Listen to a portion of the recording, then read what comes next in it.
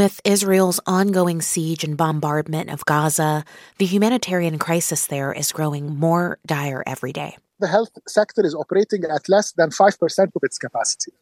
You have people on ventilators, you have people in ICU units, you have children in incubators, and you have a fuel that is about to run out. The fuel now, as we are speaking now, they have a few hours left. That's Mohsen Sarhan, the CEO of the Egyptian Food Bank, one of the aid organizations leading the effort to get aid into Gaza from Egypt. We spoke to him on Wednesday when the fuel supply was running dangerously low. Also low in stock, medical supplies. Without them, people are resorting to desperate, brutal measures. 5 or 6 days ago, the hospitals there started doing surgeries without anesthetics. Could you believe that this is happening in the modern world? This is medieval. Israel began its siege and bombardment of Gaza after the Hamas attack October 7th that Israel says killed 1,400 people. In Gaza, the health ministry says the death toll there has surpassed 7,000. Meanwhile, aid has only started to trickle in. As of Thursday evening, just over 60 aid trucks have been allowed to cross from Egypt into Gaza, delivering much-needed assistance. Sarhan says that is a tiny fraction of what's needed. It's a drop in an ocean. It's not a drop in a bucket. It's a tiny drop in an ocean of death. Consider this, the need for basic supplies, food, water, fuel, medical supplies is growing every day in Gaza. Several areas have already run out and fleets of trucks full of aid from Egypt can't get through. What's on the way and what can be done about it?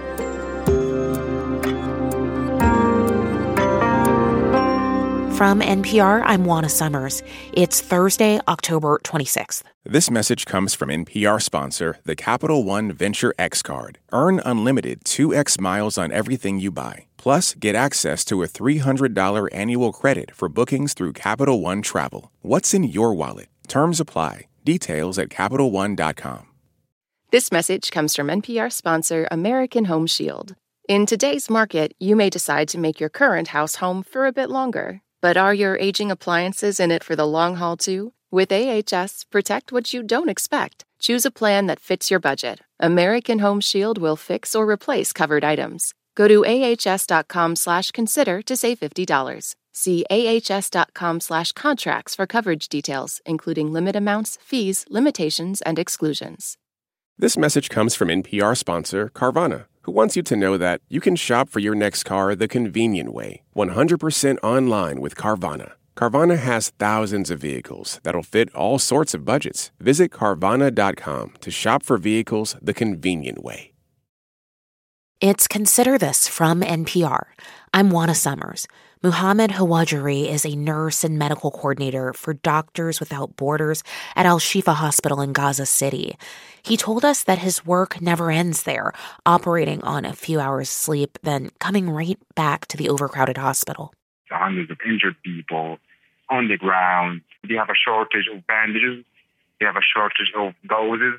They have a shortage of medical lines, antibiotic IVs. A lot of important medications should be given to the patients. Doctors are operating without anesthesia. Fuel is running out. Food is running out. And trucks full of it can't get through, including those from the UN World Food Program.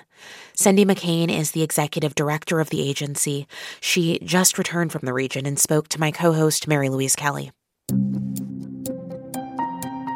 I know that you are in contact with World Food Program staffers on the ground. You've still got several dozen there, like 90-something. We do.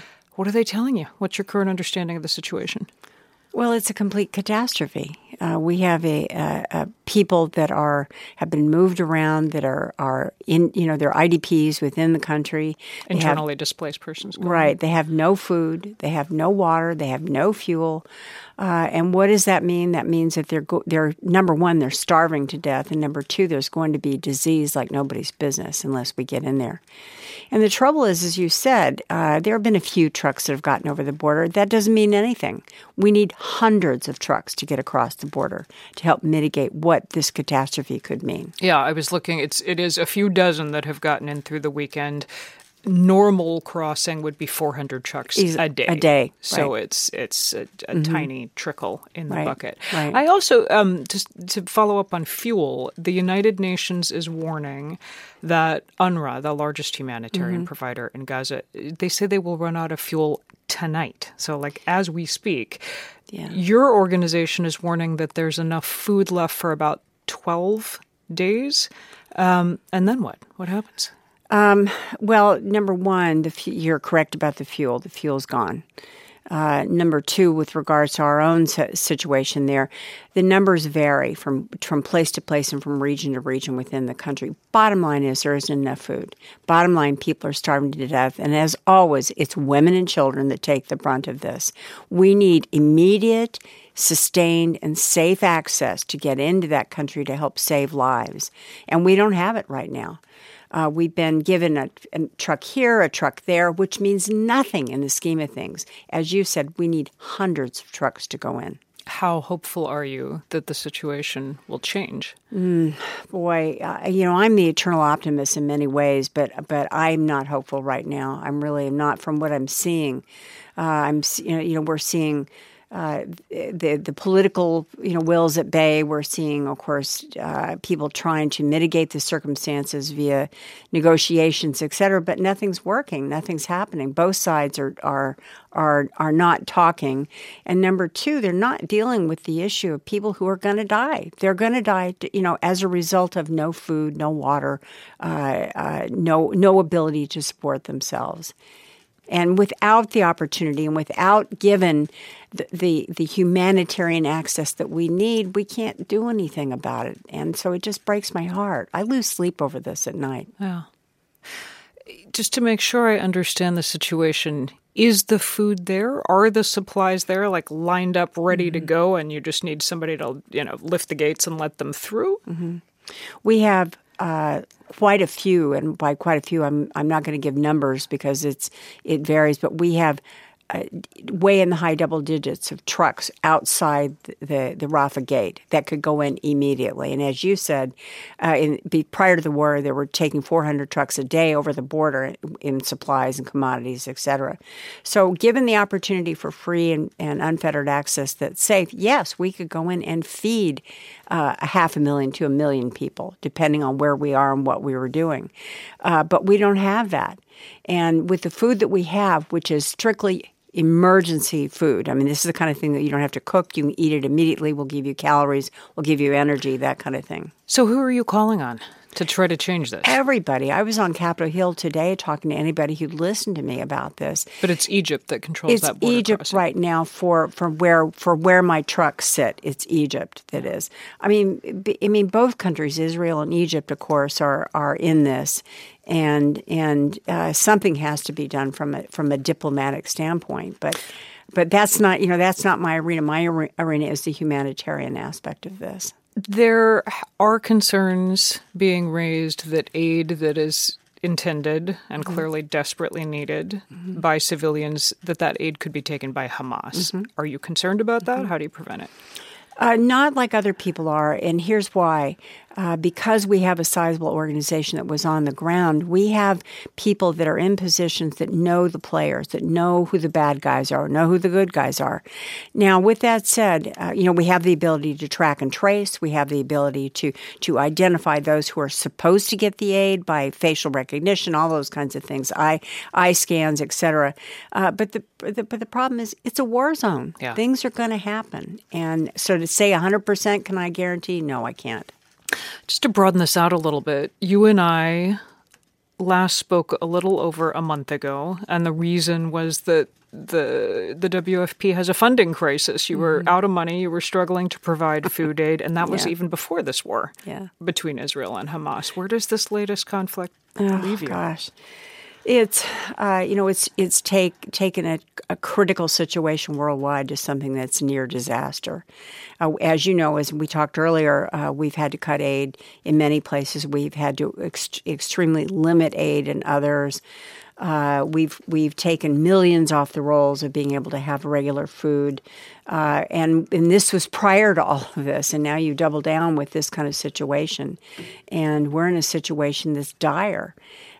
Countries are coming to the aid of this particular crisis. Yes, not enough, but they're coming.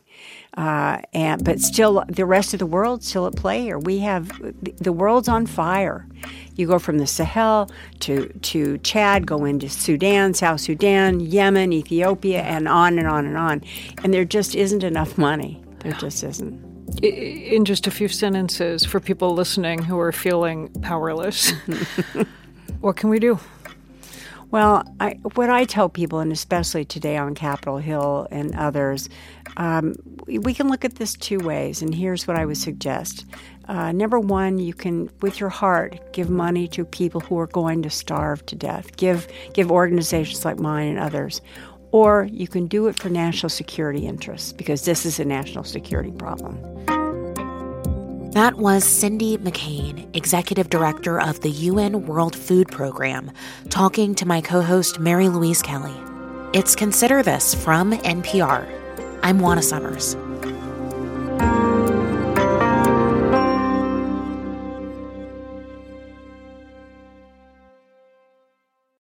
At this year's Oscars, Oppenheimer took home the award for Best Picture, Emma Stone and Robert Downey Jr. also picked up wins, and Ryan Gosling brought the Kenergy. For a recap of all the highlights, listen to the Pop Culture Happy Hour podcast from NPR. This message comes from NPR sponsor NetSuite by Oracle. You look around your business and see inefficiency everywhere, so you should know these numbers. 37,000, the number of businesses which have upgraded to NetSuite by Oracle. 25, NetSuite just turned 25. That's 25 years of helping businesses streamline their finances and reduce costs. 1, because your unique business deserves a customized solution, and that's NetSuite. Learn more at netsuite.com/story.